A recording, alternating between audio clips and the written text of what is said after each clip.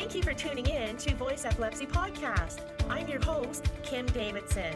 On Voice Epilepsy Podcast, we will discuss health and wellness, education, employment, lived experience, and all things epilepsy. Our presenter tonight is Dr. Jing Tan, who is a board-certified neuropsychologist at Vancouver Coastal Health. Dr. Tan obtained her PhD from the University of Victoria and completed her residency and postdoctoral fellowship at the Alfred Medical School of Brown University. Hi everyone, thank you for tuning in tonight. So first off, memory complaints are very frequent among epilepsy patients. In my line of work, whenever we ask about memory, we often hear all these different reports from patients and their family. Although we consider all of the above memory complaints, each complaint can be due to a very different mechanism. So in today's talk, as Sonia has mentioned, I'm going to briefly describe what is cognition, or another word for it is cognitive function. I will also be talking about some reasons why people with epilepsy have cognitive problems. And then I will end with some tips to promote brain health and compensate for cognitive difficulties in everyday life. So what is cognition? Cognition or cognitive functions are simply thinking abilities. In neuropsychology, we split up the various thinking ability into different domains or areas. Attention, focus, concentration, and the speed at which your brain is able to process information are the basic foundational skills that are first developed. And as we get older, our brains continue to develop and strengthen the connection for various cognitive skills. Executive functions. These are the kind of functions that we consider to be higher order thinking abilities, and they're controlled by the frontal lobe of the brain. So these skills include all the various skills that an executive in company would have, such as working memory, which is the ability to hold information in mind and work with them for just a few seconds. Problem solving, planning, organization, decision making, flexible thinking, and impulse control, or what I would call having a social filter to stop yourself from blurting things out that you shouldn't be blurting out in public. Those are all considered executive functions. Another type of cognitive function is language skill. Language skills comprise of several different components within a network, and it's spread across the frontal lobe, the parietal lobe, as well as the temporal lobe of the brain. So you can see that in the temporal lobe, it's an area of the brain called Broca's area. And this Broca's area is named after the neurologist who identified this area as an important speech production area. And then you have the arcuate fasciculus, which is the white matter that connects the Broca's area to the Wernicke's area. So white matters are simply like computer cables that connect your CPU to the monitor screen, to the printer, to different parts of your computer network. And then you have the Wernicke's area, which is the part of the brain that controls speech comprehension. Damage to different part of the language network is going to produce very different type of language problems. And language disturbance like that is what we call aphasia. So you have Broca's aphasia, where people have trouble producing fluent speech, and you have Wernicke's aphasia, where speech comprehension is affected. Most commonly, damage to any part of this language network will result in what we consider to be word-finding problem or anomia. It's almost like the tip of the tongue phenomenon, where you kind of know exactly what you want to say in your head, but somehow you just cannot retrieve the word and pick it up, just as you need to use that word. Now, for most people who are right-handed, their language network is located on the left side of the brain. So what does the right side of the brain do?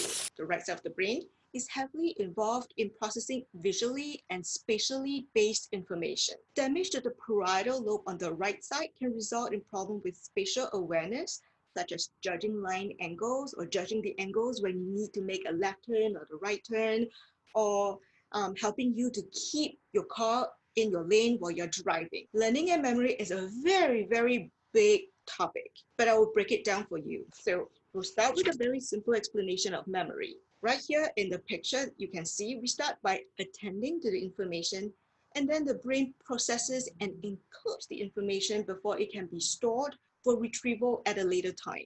So as you can see, the basic foundational skills of attention and processing are both required before learning and memory can take place. First, you have the frontal lobe that attends to and organizes the information that we take in. And then the hippocampus encodes the information for storage in other parts of the brain. So information itself is not stored in the hippocampus. And so even if the hippocampus is removed, the memories that have already been formed are not lost, just because they are stored somewhere else, which also means one can hold new information in mind for a few seconds, but that new information cannot be consolidated and stored if you do not have hippocampus, which also means that depending on the type of epilepsy one has, people can have different kind of memory problems. What are the different kinds of memory problems? When we perceive something, the sensory memory holds the sensory information for a split second and is being directed by attention or working memory, controlled by the frontal part of the brain. And when we perceive, we generally can perceive more than we can report because the sensory information gets degraded very, very rapidly. Now, working memory lasts from within a few seconds to a minute if you do not rehearse the information. Working memory can store what we now know to be around 7 plus or minus 2 pieces of information. Working memory is heavily dependent on regions of the frontal and parietal lobe. It's sort of like a whole network in the brain. And with repetition or meaningful processing, the information can get consolidated into long-term memory. Now, there are different kinds of long-term memories. We have procedural or implicit memory, which is otherwise known as motor memory. So for example, somebody learning how to ride a bicycle or drive a stick shift car, that would be more like a motor memory or procedural, like procedural implicit memory. You don't really need to think about it. You kind of just do it as soon as you learn it. Another type of memory is declarative or explicit memory. It's more explicit. So you kind of need to pay attention to it. You kind of need to monitor it before you are able to remember and retrieve the memory. And explicit memory can be further divided into episodic memory and semantic memory. Semantic memory are simply facts or concepts, such as remembering the meaning of words or remembering who the last prime minister was. On the other hand, you have episodic memory, which are more related to experiences or events, such as a birthday party you attended last week or what you had for breakfast this morning. Another type of episodic memory is what we consider to be autobiographical memory. So autobiography, such as knowing what year you graduated high school. Other way to think about memory would be prospective and retrospective memory. Prospective memory is pretty much remembering things and events that are going to happen in the future, such as remembering when your dental appointment is, or when this webinar is going to take place in the future. Retrospective memory is simply things that happened in the past. So memories of past events. What are some causes or reasons people with epilepsy have cognitive problems? It all depends on the type and location of seizures, because seizures can arise from different parts of the brain. As we learned just now, different brain areas are involved in different cognitive functions. So depending on the type and location of the seizures, we're going to see different kinds of cognitive problems. For example, temporal lobe epilepsy is one of the most common type of seizure and epilepsy. So if the seizures arise from the temporal lobe, say for example on the left side, we would expect language to be affected. In addition, because the temporal lobe is also involved in memory formation, memory is potentially going to be affected too. On the other hand, if seizures arise from the right side of the temporal lobe, we would expect visually based information to be affected, such as recognizing people's faces or where you parked your car. Those are all going to be affected. Interestingly, there has been some studies that looked at the profile of people with temporal lobe epilepsy. They found 3 different clusters. The first cluster are people with absolutely no cognitive problems at all, despite having temporal lobe epilepsy. A second cluster are the ones with primarily memory and language problems. And the third cluster of people with temporal lobe epilepsy generally show generalized cognitive problems. There's no specific cognitive problems, but it's just general. And then you have your frontal lobe epilepsy. As we learned, the frontal lobe is related to planning, organization, and the executive dysfunction. So what we would expect would be executive functions, such as being disorganized in their day-to-day life, or being really impulsive in making decisions without thinking about things through. People just make very split decisions and very impulsive or blurting things out they really shouldn't be blurting out in public. And then you have people with convulsions that affect cognitive functioning a lot more than the smaller seizures where people don't even lose their awareness. Now, frequency and severity of seizures can also affect cognitive functioning. The more frequent and severe the seizures are, the worse affected the cognitive functions are. One example is what we call status epilepticus. So status epilepticus are simply prolonged seizures that last longer than 5 minutes. And we know that for people who experience status epilepticus, often they do take a few weeks to months to recover after they recover from the status epilepticus, whereas some other people may suffer secondary damage to the brain that permanently affect their cognitive functioning. One of the more commonly affected brain region is the hippocampus. And so we would expect that for people who have prolonged seizure and they never quite recover from it and it's caused secondary problem, such as scar tissue, causing scar tissue within the hippocampus, that's when they may have problems consolidating new information and learning new memories. Cognitive functions can also be affected by how chronic the epilepsy illness has been. I often get asked if people with chronic epilepsy would develop dementia.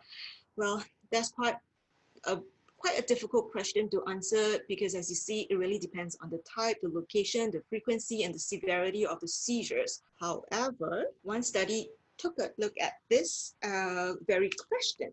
So this is a cross-sectional study. So essentially what they did was to compare the performance of age-matched healthy control with people with mild cognitive impairment, which is simply the intermediary between normal aging and dementia. So these people with mild cognitive impairment are older adults who don't have normal aging memory, but they're not necessarily so impaired that they are considered to be having dementia. The study also looked at seniors with epilepsy. So generally, these seniors in this study have epilepsy for at least 10 years to over 30 years. They have at least one seizure a month, and most of them take at least 2 seizure medications for the entire time they have been diagnosed with epilepsy. So this study, seniors with epilepsy perform worse than those with mild cognitive impairment, but those who are healthy perform better than those who are diagnosed with mild cognitive impairment. However, none of these groups perform at the level which would be considered having dementia. The underlying cause of seizures can also affect cognitive functions.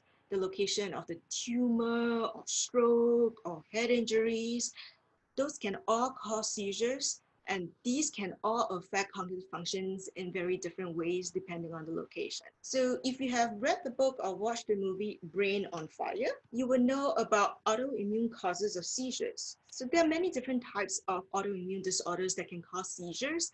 So in that movie and the book, they describe the journey of a young woman who suddenly developed confusion, memory problems, as well as psychiatric issues, hallucinations, seizures, and then she eventually was diagnosed with NMDA receptor encephalitis, and then she was treated very successfully, all in a span of several months. Now, it has been reported that people who are treated for their autoimmune causes of epilepsy early tend to have better outcome cognitive-wise, but that's not the case for all autoimmune causes. So there are other cognitive phenomena that can be seen in epilepsy. First, I'll talk about transient cognitive impairment. That is a temporary disruption in responding and is associated with interictal epileptiform discharges, which are the isolated spike and wave electrical discharges generated by cells that are epileptic. And that can happen even when people are not actively having seizures. So with these electrical abnormalities, you often see attentional problems, reaction time slowing or slow processing speed, as well as some other memory problems. So crowding effect is another very interesting cognitive phenomenon. In people who had frequent seizures since infancy, there could be reorganization of cognitive function. Earlier, I mentioned that the left hemisphere is typically involved in language-based functions, whereas the right hemisphere, the right side of the brain, is typically involved in visual, spatial based function. Now, in what we call as the crowding effect, those with frequent left temporal lobe seizures who should have that typical language-based memory problems, while their visual-based memory should be good, they actually show the reverse, because it seems that as a result of having very frequent seizures at a very young age while language skills are still developing, language functions transfer to the right side of the brain and crowds out the visual spatial functions. It is less commonly seen among people who develop epilepsy or seizures at an older age, and is more commonly seen in people who develop frequent seizures before age 5. I'm going to mention one more phenomenon that has been seen in people with temporal lobe epilepsy called transient epileptic amnesia. This is not a really well understood entity. So essentially, you can see 3 different kinds of symptoms in transient epileptic amnesia, or TEA for short. People experience brief and self-limiting episodes of memory loss. And these memory loss are not because they are actively having seizures. That's why they have these memory loss. And they tend to be very brief, few seconds to few minutes.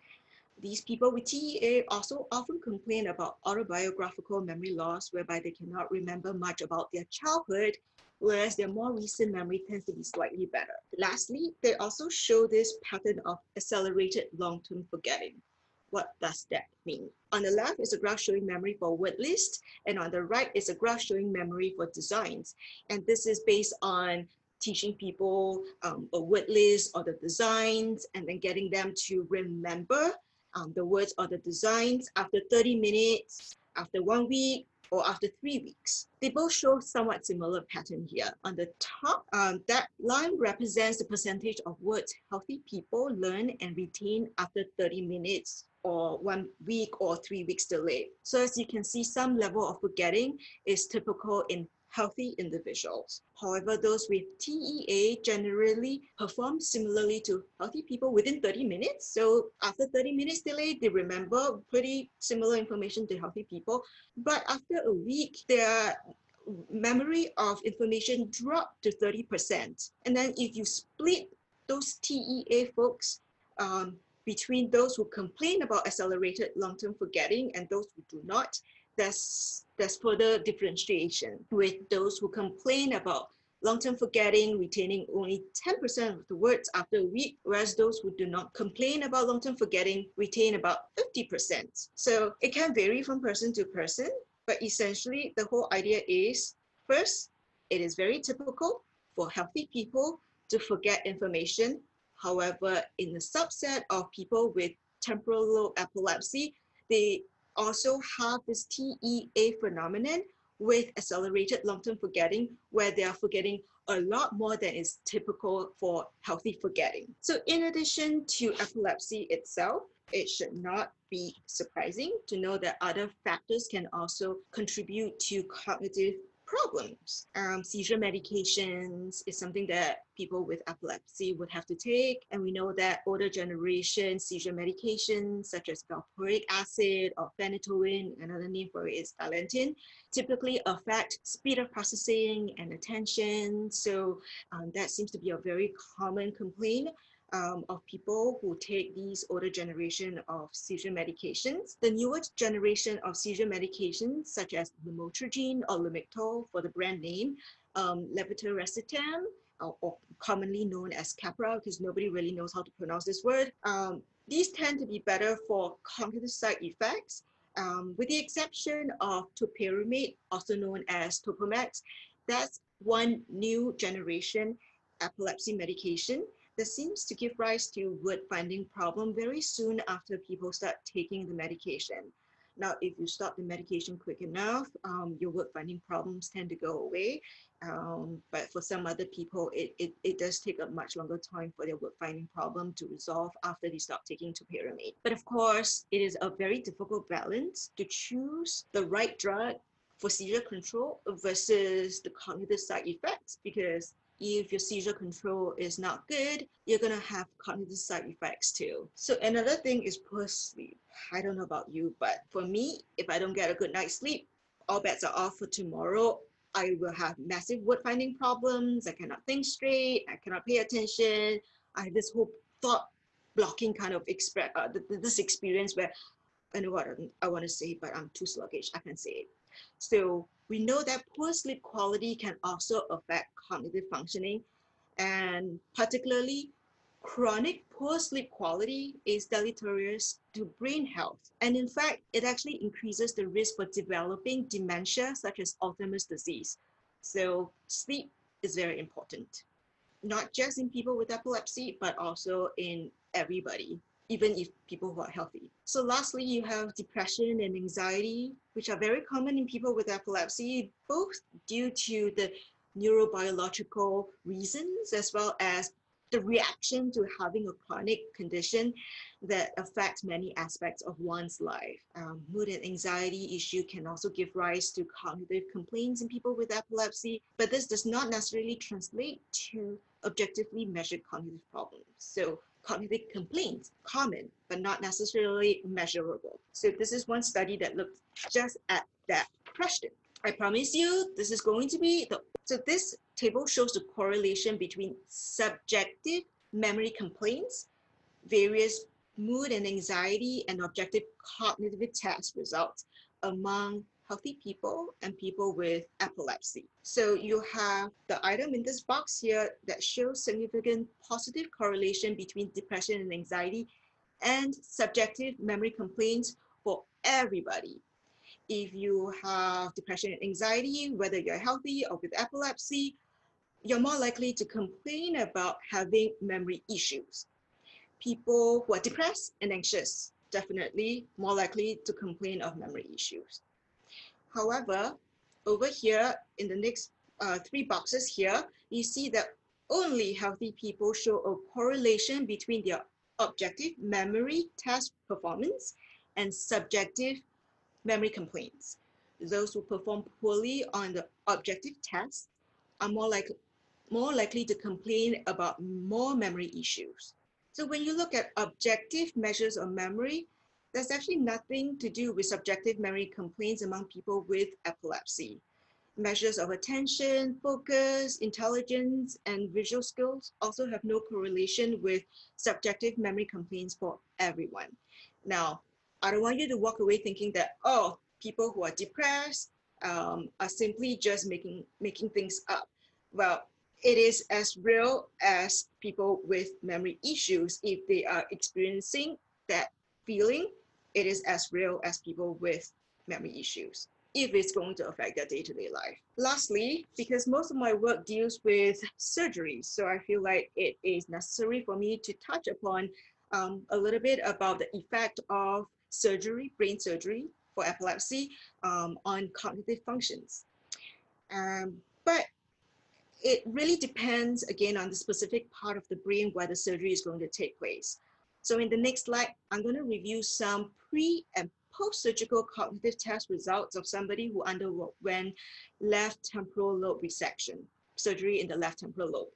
I think you may be surprised by some of the findings, but first, I'm going to highlight that not everybody who goes for brain surgery will experience meaningful decline in their everyday living. Investigating for surgical suitability is a very individualized process.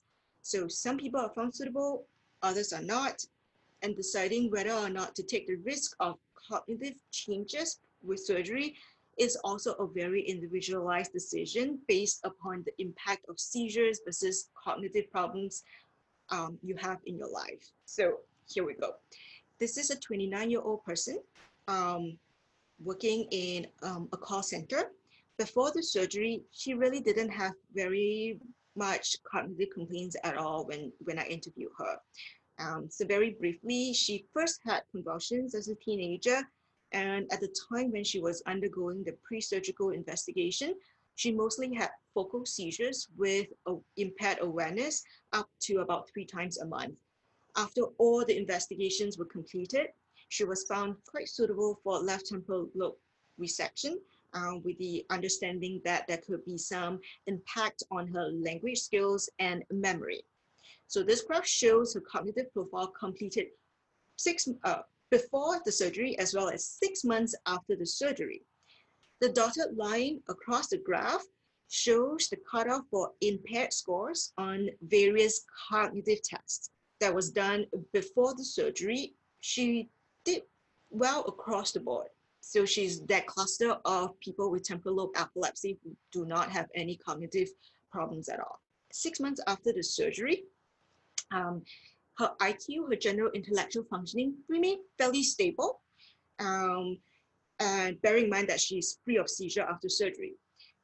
But there was some decline in attention, as well as a lot of decline in naming, which is that word finding problem, as well as verbal or language-based memory on delay. And on the other hand, you might see that there are certain lighter color bars that looks taller than the darker color bars. So what does that mean? In fact, there are several different areas where she has shown improvements. So things like her processing speed seems to have improved dramatically. Her executive functions have improved dramatically. There has even been an improvement in her memory for visually based information. Wow, why is that so? Why is that an improvement? Well, this is what we call the release phenomenon. So imagine that your brain, and this is what I always tell my clients, imagine that your brain is a big apartment building with a very noisy neighbor, which is that noisy seizure focus. So when you have a noisy neighbor, nobody in the apartment building is able to work peacefully and effectively and efficiently. But once you remove that noisy neighbor, everybody else in the building can now work efficiently, and therefore you see the improvement in other brain areas. So what can I do to protect brain health? This is a question that people tend to ask a lot as well. And I think it is very important and should really be the focus for everybody, epilepsy or not. There are many variety of different things that people can do to protect their brain health. And these recommendations, as I mentioned, is good for everybody. So pay attention. Ta-ta, what you see as the main keyword here, physical activity, especially aerobic exercise. That seems to be the #1 thing everybody can do for their brain health. So we know that from studies that have been done, even walking an extra few blocks every day has measurable impact on their brain health.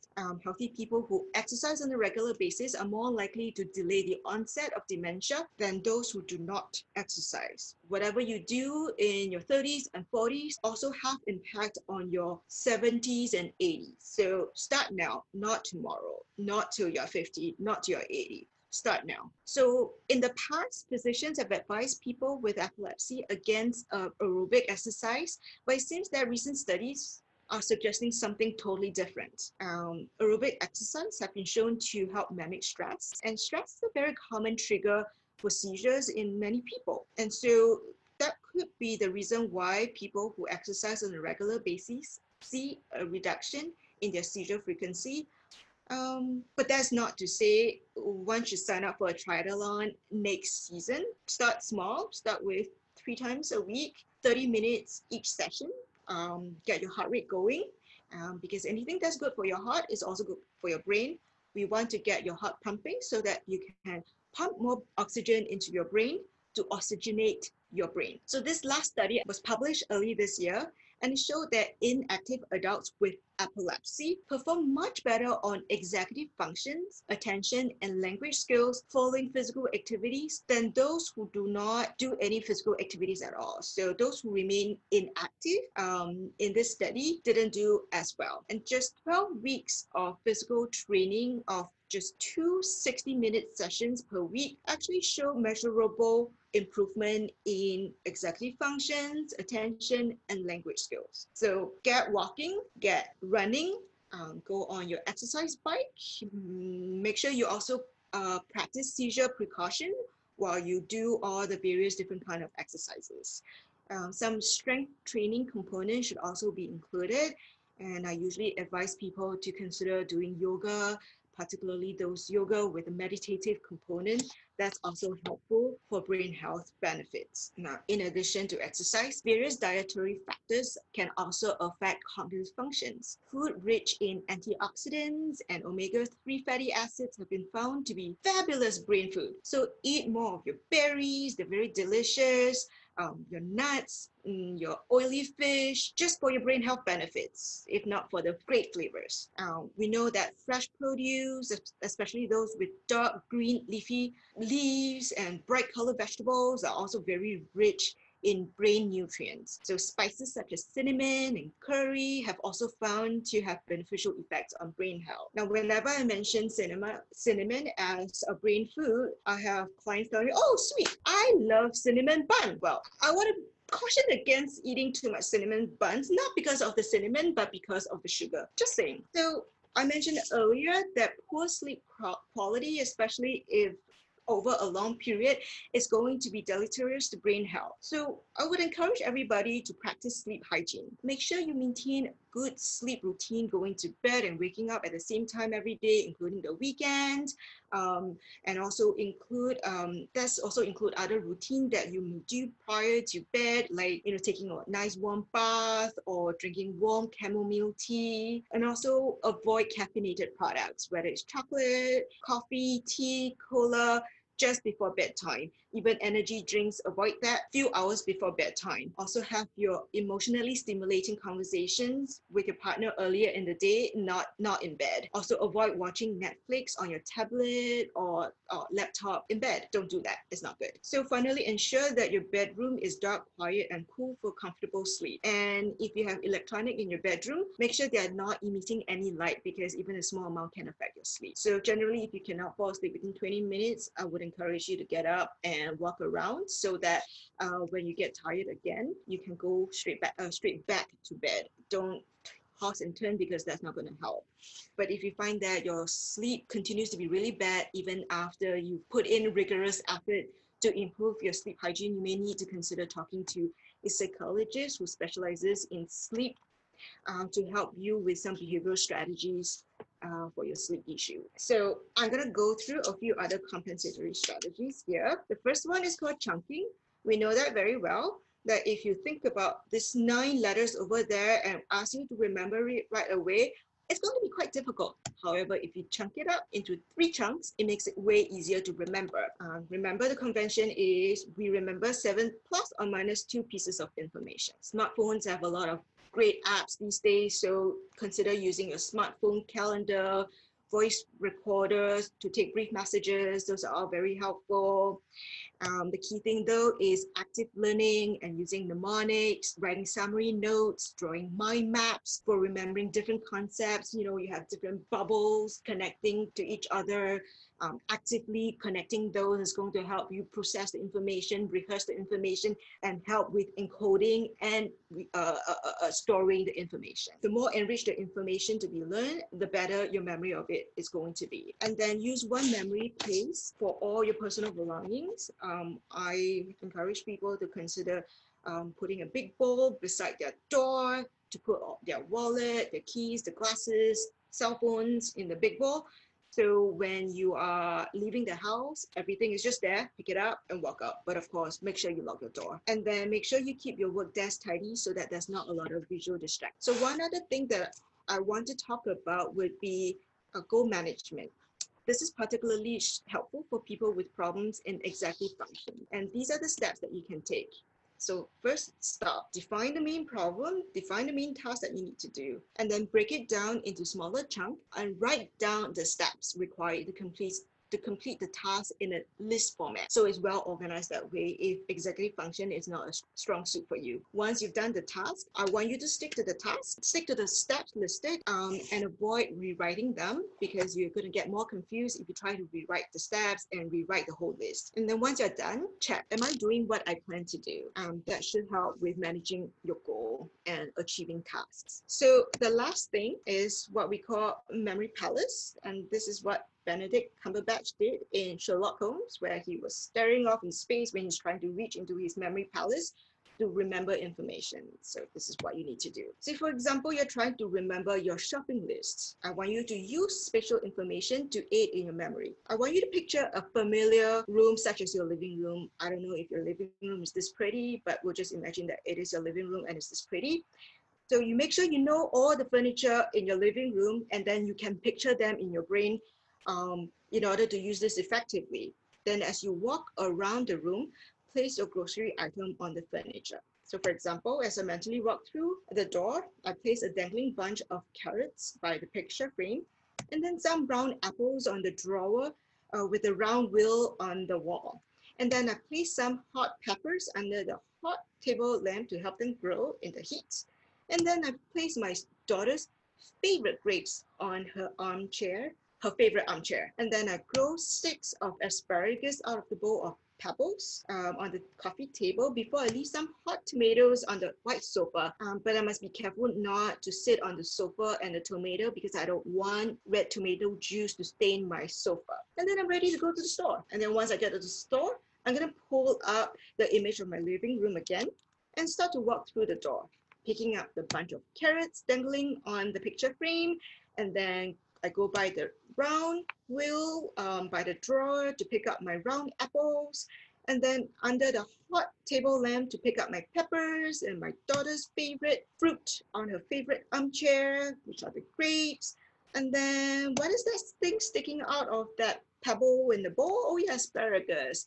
Oh yeah, let's not forget the tomatoes, because I don't want to sit on it and stain my white sofa. So that is the memory palace that Benedict Cumberbatch used in Sherlock Holmes, and essentially is using a very familiar spatial information to help with your memory. Okay, so that's really all I have to say today. Thanks for tuning in to the Voice Epilepsy podcast. Make sure to follow us on all of our BCES and I'm a Voice for Epilepsy Awareness social media platforms. In closing, remember, you matter and you are not alone. Make Thursdays our Epilepsy Date Night with Epilepsy Voice Podcast.